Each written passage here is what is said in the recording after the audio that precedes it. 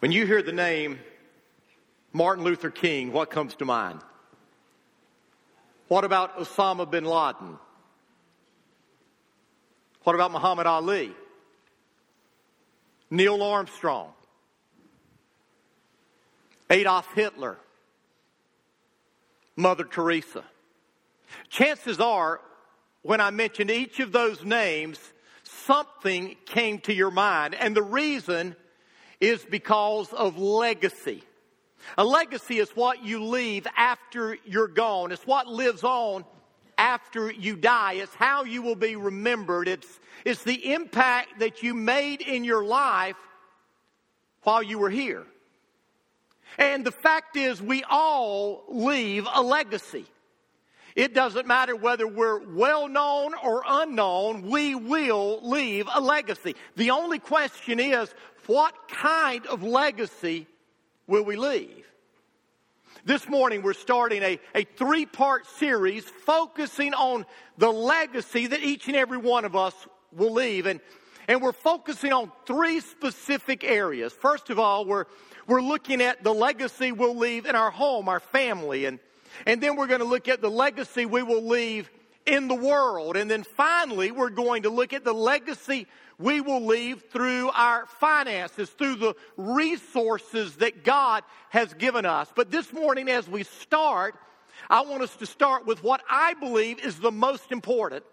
And that's the legacy that we leave in our home with our family. Nothing is more important than your spiritual legacy. And yet, there are some of you here this morning who are more concerned with your children's educational well-being, their athletic success, or them finding the right job or mate in the world than you are about the spiritual legacy that you will leave with your children.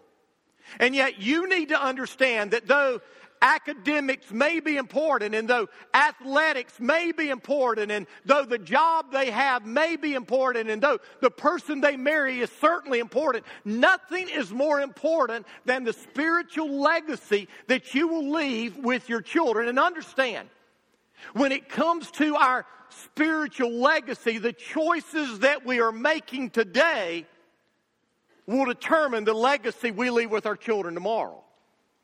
Let me give you an example of what I'm talking about. During the first part of the 19th century, there was a young Jewish boy who was growing up in Germany. His father was a successful merchant, and the family was actively involved practicing their Jewish faith.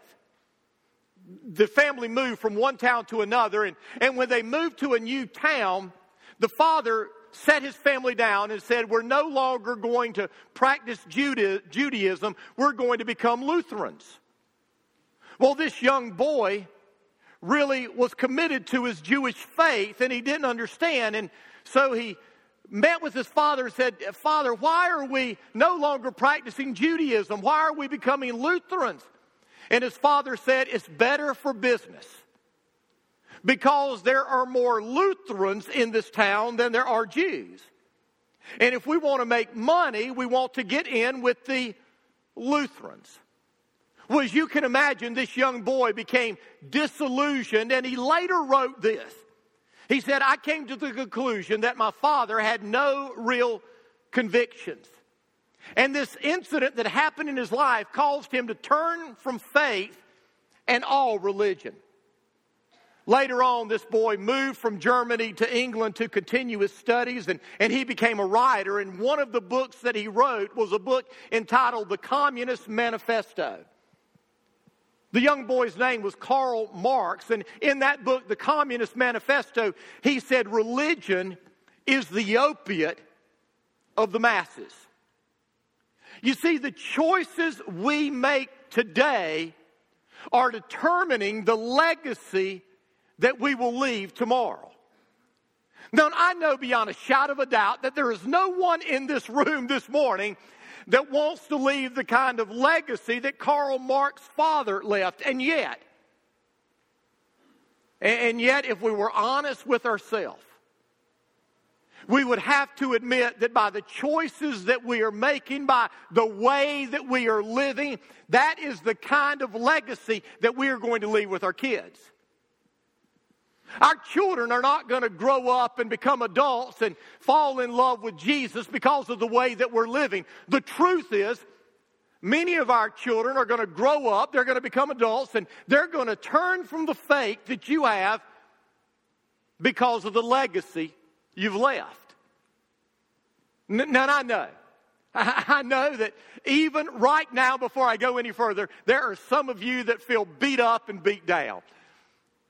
You already are discouraged, you already are defeated, and you feel like a failure as a parent. And understand, I really do know where you're coming from. I know how it feels to feel like you have failed in this area of your life. But I want you to understand, whatever God calls you to do, He will empower you to do. And whatever job God gives you, He will give you the resources to do that job. And if God wants you to be a godly parent, and God wants you to have a spiritual impact on your children, then God is going to give you the ability to do that. And so in the great words of Yogi Berra, I would say to you, it ain't over till it's over. And so if you're here today and your your kids are already a little bit older and you feel like you've failed, you feel like you've messed up, you feel like you've blown it, I've got good news for you. It ain't over till it's over. Your children may be grown. They may be out of the house and you may have grandchildren now. But I've got good news for you. It ain't over till it's over. And so wherever you are in your journey, you may not have children yet. You may have young children in the home. Your children may be teenagers. They may be out of the house. You may have grandchildren. You can still have a spiritual impact on your family, and you can leave the kind of legacy you want to leave if you allow God to use you. And so with that said, I want you to turn with me to Deuteronomy chapter 6. When you're turning there, it's the 5th book in the Bible. While you're turning there, let me give you a little bit of background. The book of Deuteronomy is Moses' farewell address to Israel. The people have been wandering in the wilderness for 40 years, and they're about to enter into the promised land, and Moses is not going to go in with them. And so the book of Deuteronomy gives us his final words to the people that he has been leading for well over 40 years. The name Deuteronomy comes from 2 Greek words, deuteros, which means second, and nomos, which means law. It is the second giving of the law. Now, some of you are wondering, why did God give the law a second time to his people? Well, remember, 40 years had passed since God gave the law at Mount Sinai. And during this 40-year period, a new generation has arose. A generation that was not there when God gave the law to his people. A generation that did not see what happened at Mount Sinai. And so here in the book of Deuteronomy, Moses is giving the people the law a second time. These children and their children, the law, so that they will know what God expects. In Deuteronomy chapter 5, He gives them the 10 Commandments again, the foundation upon which we're to build our lives. And then in chapter 6, Moses says this. Listen to verse 1. These are the commands, decrees, and regulations that the Lord your God commanded me to teach you, primarily the 10 Commandments. You must obey them. You must obey them in the land you're about to enter and occupy. You and your children and your grandchildren must fear the Lord your God as long as you live. If you obey all his decrees and commands, you will enjoy a long life. Listen closely, Israel, and be careful to obey. Then all will go well with you, and you will have many children in the land flowing with milk and honey. In the land flowing with milk and honey, just as the Lord, the God of your ancestors, promised you. Now, Moses is primarily speaking to the adults here. And as he's speaking to them, he is letting them know that what he is about to say is not only going to have an impact on their lives, it's going to have an impact on their children's lives, and it's going to have an impact on their children's lives and the generations to follow. And notice what he said. He said, you must obey God's commands. This is non-negotiable. You were God's people. And as God's people, you must obey God's commands. What we need to understand today as followers of Christ is this. If we love Jesus, we will obey Him.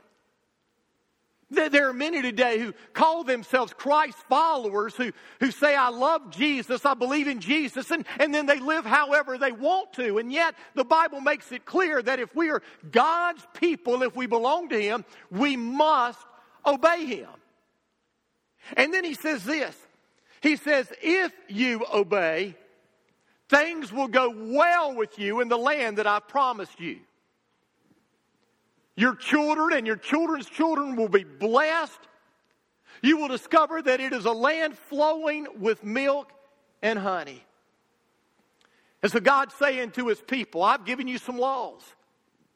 And you need to follow these laws. And if you follow these laws, everything's going to go well with you. And it's your responsibility to pass on these laws to your children and to their children. Now listen to what it says in Psalm 78. In Psalm 78, that entire chapter gives us a history of Israel as a people. And in verses 5 and 6, this is what the psalmist says. He says, He, that is God, commanded our parents to teach it, that is God's word, to their children. So the next generation would know, and all the generations to come. Did you get that? It is saying that as parents, we have a responsibility to pass on to our children the truth about God and the truths of God, and then they will pass it on to their children, and then they will pass it on to their children, because if we don't continue to pass it on, terrible things will happen. We see an example of that in the Bible. The book of Judges is a perfect example, and we're not going to go into detail here because we spent several months on this about a year ago, but as the book of Judges ended, not once but twice, this is what God said. Everyone did what was right in their own eyes.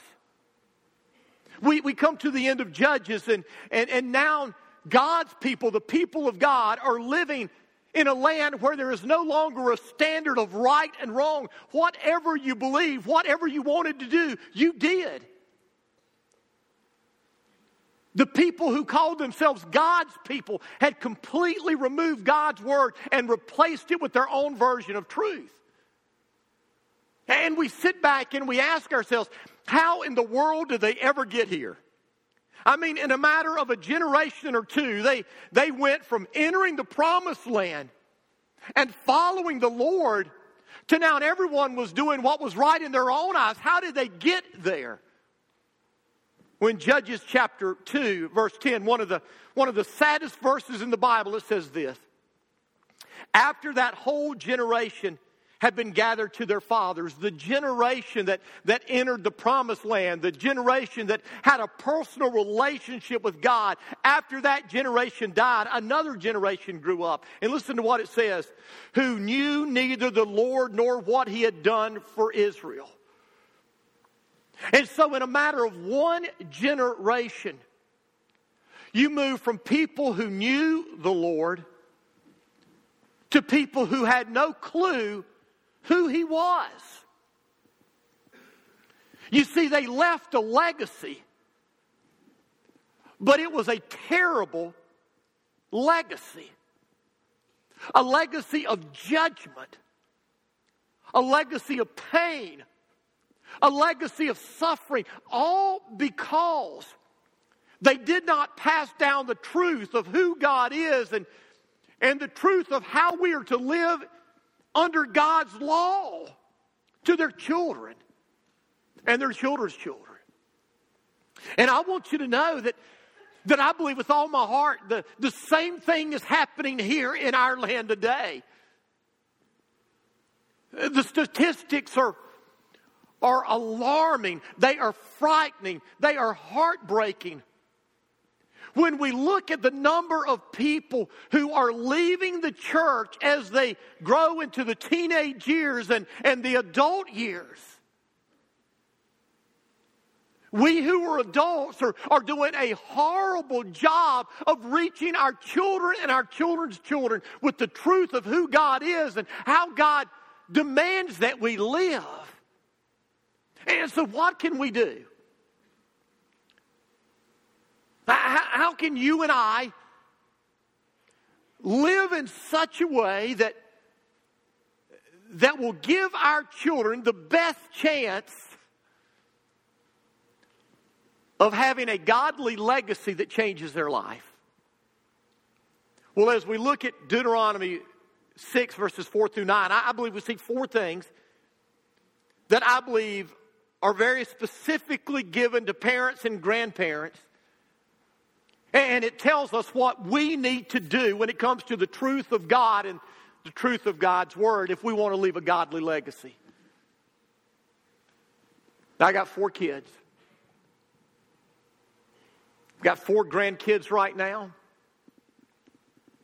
My oldest son and daughter-in-law have taken in a 2-year-old. And I know that our family is going to grow more and more over the years.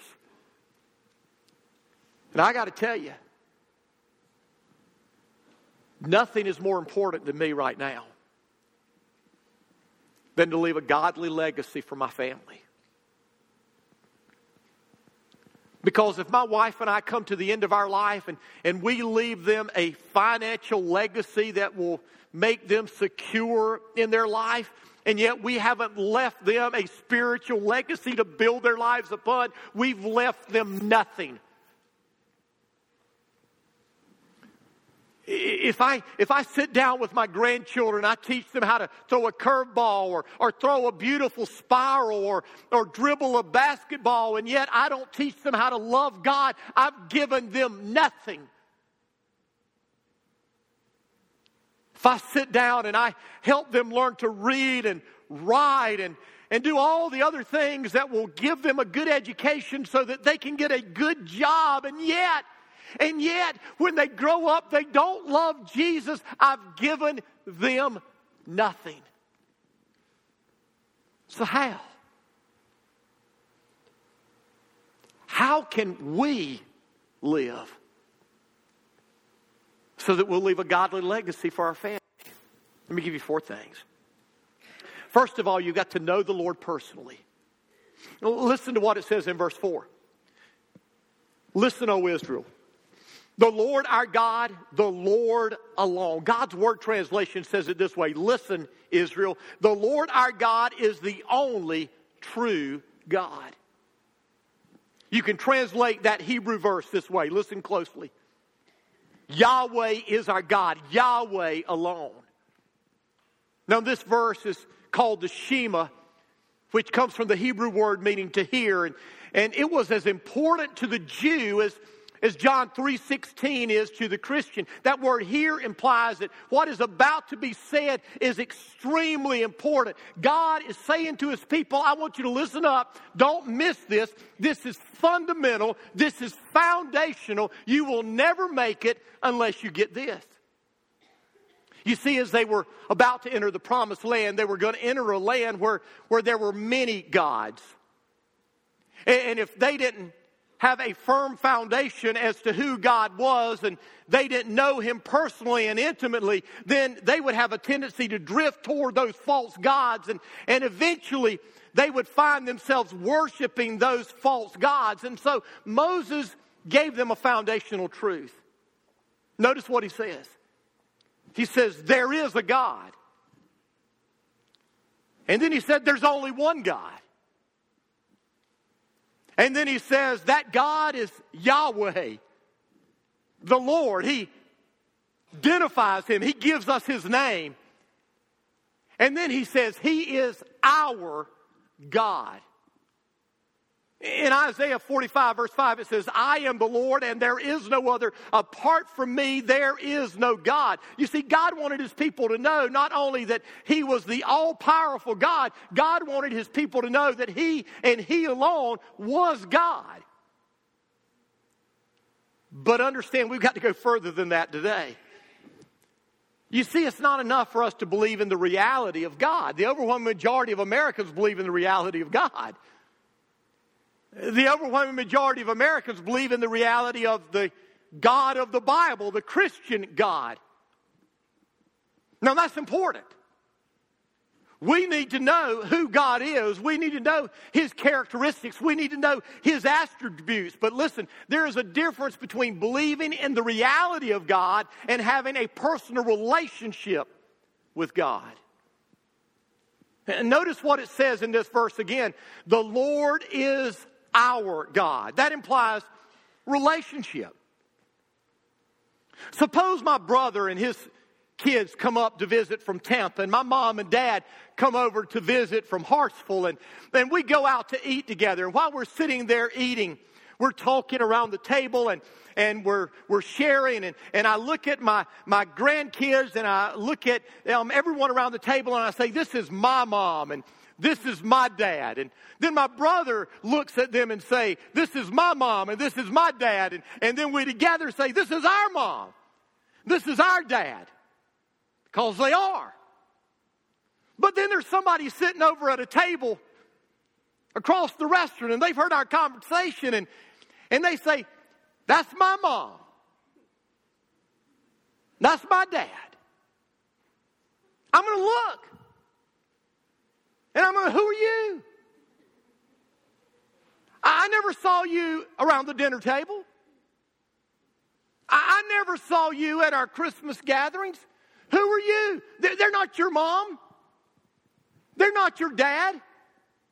You can call them that all you want to, but they're not yours. You see, when it says God is our God, it is implying a personal relationship. And you need to understand that you will never be able to pass on to your children what you don't possess yourself.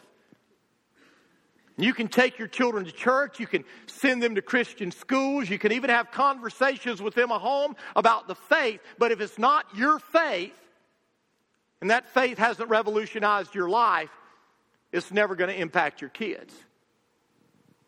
And so let me ask you a question. Do you know him? Do you have a personal relationship with the God of the Bible? You say, oh yes. Then let me ask you a question. When did it happen? How did it happen? What difference is he making in your life today? I want you to look at me. Look. This is so important. If you say that you have a relationship with God and you can't tell me when that began, you can't tell me how that transpired, you can't tell me the difference he's making in your life today, I would look you in the eyes and I would say, oh, listen, you know about him, but you don't know him. If you've met the God of the Bible, you know when you met him. If you've met the God of the Bible, you know how it happened. You know where you were at. You know who talked to you. You know the events surrounding that event. If you know the God of the Bible, he's made a difference in your life, because there's no way the God of all creation can come to reside in you without changing you and transforming you and making you new. And that's the problem. There are some of us here this morning who are trying to give away to our children something that we don't have. And our kids see right through it. They know we're not real. They know we're fakes. And can I say to you, listen, if you do know him, then you've probably wanted to talk to your kids about him. And I'm not talking about read a little devotional book with them, which is important. I'm not talking about any of that. I'm talking about you sitting down with them saying, let me tell you about the greatest moment in my life when everything changed. I mean, why would you send your children to church to give someone else the privilege of telling them about your God and introducing them to the one who changed your life? Man, I would rather have that privilege myself. Amen? So do you know the Lord personally? You're never going to leave a godly legacy with your kids unless you know Him personally. Secondly, you've got to love Him passionately. Look at verse 5. You must love the Lord your God with all your heart, with all your soul, and all your strength. Now, it's funny how we often pass on to our children what we love. When I see raving Carolina fans or Clemson fans, their children typically are raving fans. When I see a man who is passionate about hunting, typically their kids are passionate about hunting. About a month ago, we had a 5K race. And we had some little kids out here running this 3.2 mile race. I mean, they were booking it. But here's what I discovered. Every child that was out there running had a parent that was passionate about running. They were passing on what they were passionate about. It just seems that that's the truth. We pass on to our kids what we passionately love. And maybe that's the problem. Maybe we love the Lord. We just don't passionately love the Lord. Let me give you an example.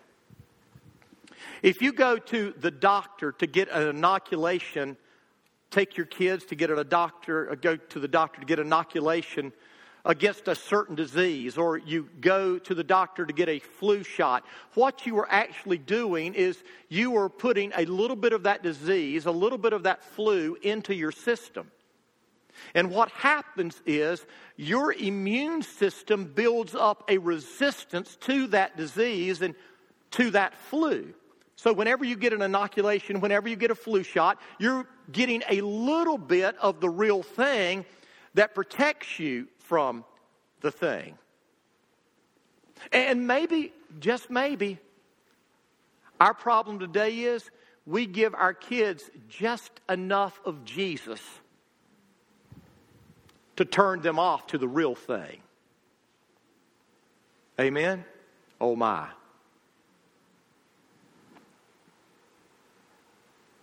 Do our kids see us so passionately in love with Jesus that we will live for Him regardless of the cost? Do our kids see us passionately in love with Jesus to the point that we are willing to die if that's what it takes to live for Him? Now look back at verse 5. Notice the word that is repeated 3 times, that word all. Love the Lord your God with all your heart, with all your soul, with all your strength. And what that makes, what is clear in that verse is that we are to love God with every fiber of our being, not just pieces and parts of our life. We are to love Him with every part of who we are. Every part of our life is affected by our love for Him, our morals, our money, our marriage, every part. What this is saying is we can't compartmentalize our life. We can't have a work life and a recreational life and a family life and a spiritual life and a secret life. We can't do that. God wants our life. All of it. And hear me, He wants all your love. He doesn't want a divided love. And so have your children seen a passionate love for Jesus in you that results in a radical obedience from you. Because if they see a passionate love that results in a radical obedience, the one thing I know is this: they will know what you have is real. And maybe, just maybe, they'll grow up and reject it. That's a possibility. But hear me, it's highly unlikely. Because our kids really do look up to us. They're watching everything we do. There's an old poem I've read before. I want to read to you again. It's entitled Little Eyes Are Watching. And so if you want this, you don't have to email me. You can just type in Little Eyes Are Watching and you can find it online. But listen to what it says. There are little eyes upon you and they're watching night and day. There are little ears that quickly take in every word you say. There are little hands all eager to do everything you do. And a little boy who's dreaming of the day he'll be like you. You're the fellow's little idol. You're the wisest of the wise. And his little mind about you, no suspicions ever rise. He believes in you devotedly, holds that all you say and do, he will say and do in your way when he's grown up like you. There's a wide-eyed little fella who believes you're always right, and his ears are always open, and he watches day and night. You are setting an example every day in all you do for the little boy who's watching to grow up to be just like you. Mom and Dad, Grandma, Granddad, you are setting an example for your kids and for your grandkids. Are you setting an example of someone who passionately loves the Lord? I heard about this pastor who was doing a little children's sermon with a group of kids, and he asked them a question, why do you love God? And as they went around, each of them gave different answers, but when he came to the very last kid, he liked the answer that kid gave the best. The little kid looked at the pastor and said, well, I don't know why I love God, preacher. I guess it just runs in my family. I kind of like that. Some of you are saying, well, I don't think we should teach our children about God. They should learn on their own. Are you serious? Why don't you use that for brushing their teeth? Wiping their hiney after they use the bathroom. And I know that sounds gross, but you're not going to just leave them to do what they want to do on those things. You're going to say, here's what you do, and here's why. God gave you those little lives so that you can have the privilege of impacting them. So use your time wisely. If you want to leave a godly legacy, you've got to know the Lord personally. You've got to love the Lord passionately. But third, you've got to pursue the Lord consistently. Look at verse 6. It says, you must think constantly about these commands I'm giving you today. The contemporary English version says, memorize his laws. And I'm not going to spend a whole lot of time on this because you already know this. I can't teach you what you already know. You know that you need to study God's Word. The only problem is you're not. Most of you here this morning have not developed a systematic plan to study God's Word every day. You haven't. Most of you here have never read through the Bible one single time. And my question would be, why not? I mean, we say the whole Bible is God's Word, don't we? Then why would we not read it through? I mean, if you're here and you are less than a year old as a believer, you're under grace. But if you're here and you've been a believer for over a year and you haven't started going through God's Word systematically and you're not going to get through it in the next year or two, something is wrong. I mean, how are you going to ever learn how to apply God's Word to your life if you don't know what God's Word says? You say, well, that's why I come to church. Well, you need to be like the Bereans were in Acts 17. When Paul preached to them, they went back home and searched the Scripture to see what Paul said was true. You don't need to take my word for it. When I tell you something, you need to open up God's Word with your kids. And you need to go, well, Pastor Rocky was right. You need to open up God's Word.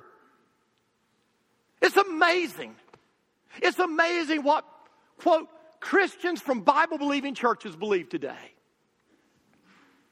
This past week, a popular speaker and author among Christian women came out in support of the LGBT movement. She said that you can be gay, a practicing gay, and you can love Jesus, just like heterosexuals can. I want you to listen to me. I don't know where she got that from, but she didn't get it from the Bible. And so what that means is this. Either she doesn't know the Bible and yet she is influencing millions of women, or she has just chosen to reject the Bible. Either one is wrong. Ladies, listen to me. Men, listen to me. You need to be careful who you listen to.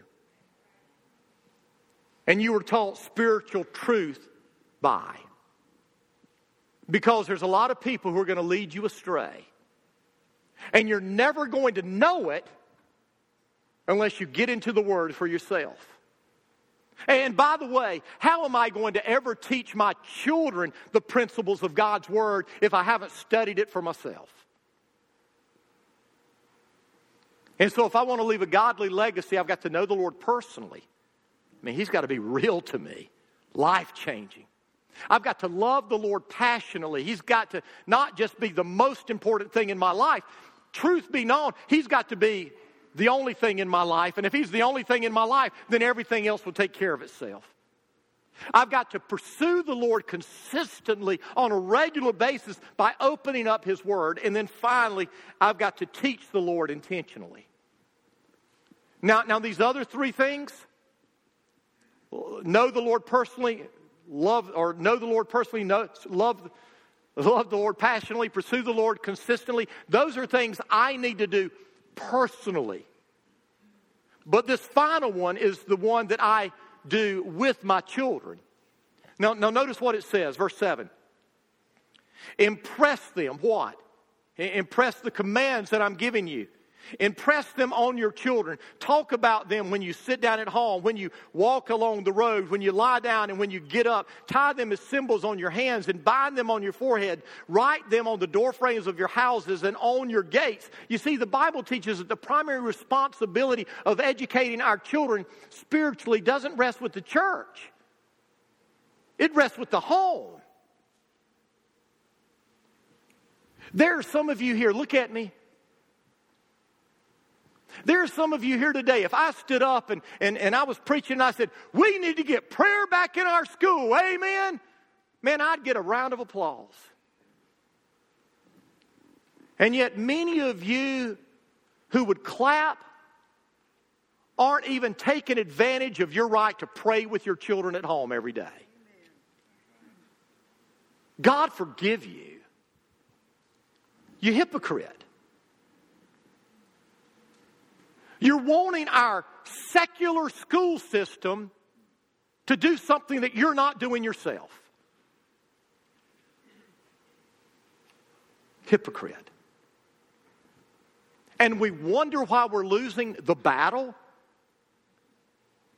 It's not because we've taken God out of our schools. It's because He's not showing up in our homes. That word impress comes from a Hebrew word, that means to sharpen, like sharpening a knife. And when it's in the intensive form, which it is right here, it means to sharpen incisively. So it's not taking a knife and taking the sharpening stone and sharpening it a couple of times. It means sharpening it over and over and over and over and over and over and over and over and over until that knife is razor sharp. And so what this is saying is that you are working with your children in such a way that God's Word becomes razor sharp in their life. How do we do that? We do that through saturation. We go over God's Word with them over and over, 24/7. Moses said, when you're sitting, when you're walking, when you're going to bed, when you're getting up in the morning, we're using every opportunity to go over God's Word. And truth be told, many of us aren't doing that. And the reason we're not is because it just flat out isn't a priority.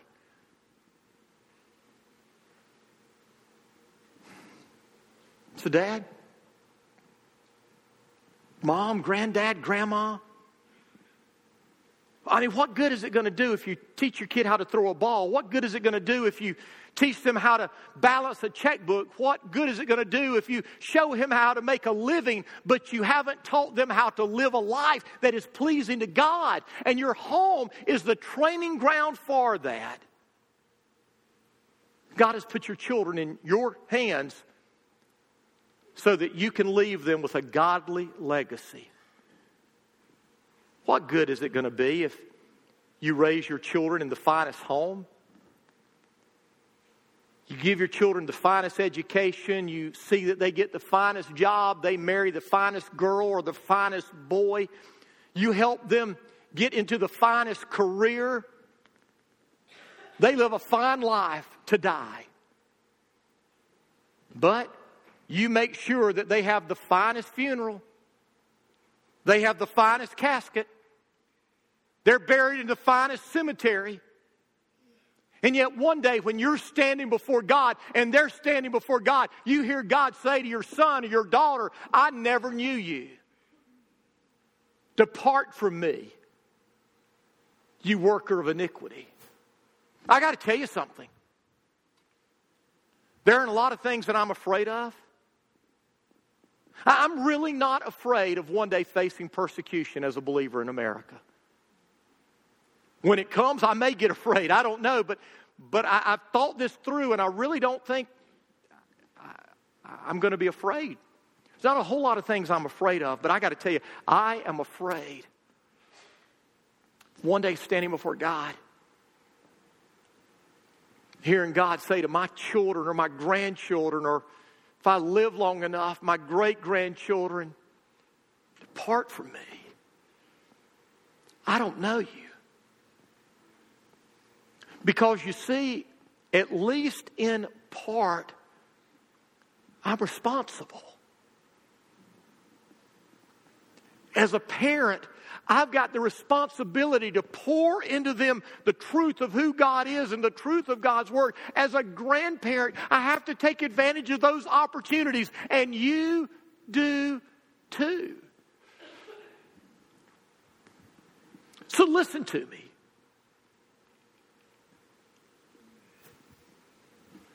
You're proud because you've taken your kids to travel ball and yet they don't go to church. You're proud that your kids are making the honor roll but they don't know the 10 Commandments.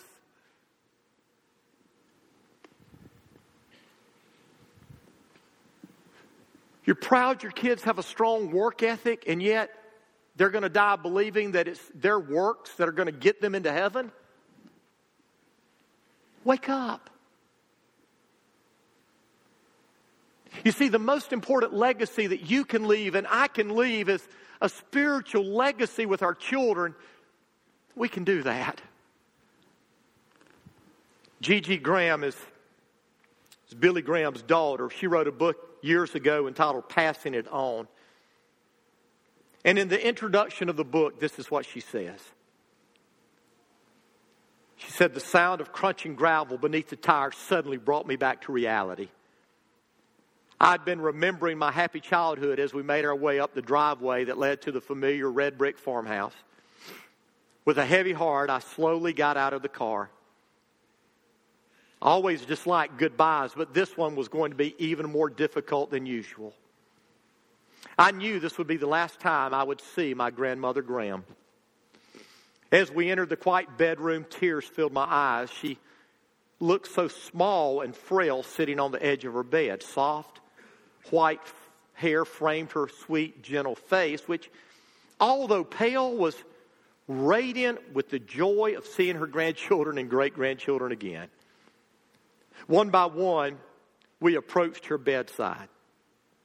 Taking each one in her feeble arms, she gave us a special verse or a blessing. And then with deep conviction in her weak voice, she said, "Pass it on." A few days later, Mother Graham died. I've never forgotten her words.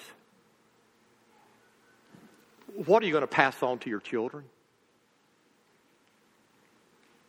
When you die, are your children going to stand there in front of your casket and say with words that they mean, "My dad was a godly man. He taught me to love Jesus. My mom was a godly woman. Taught me how to love Jesus"?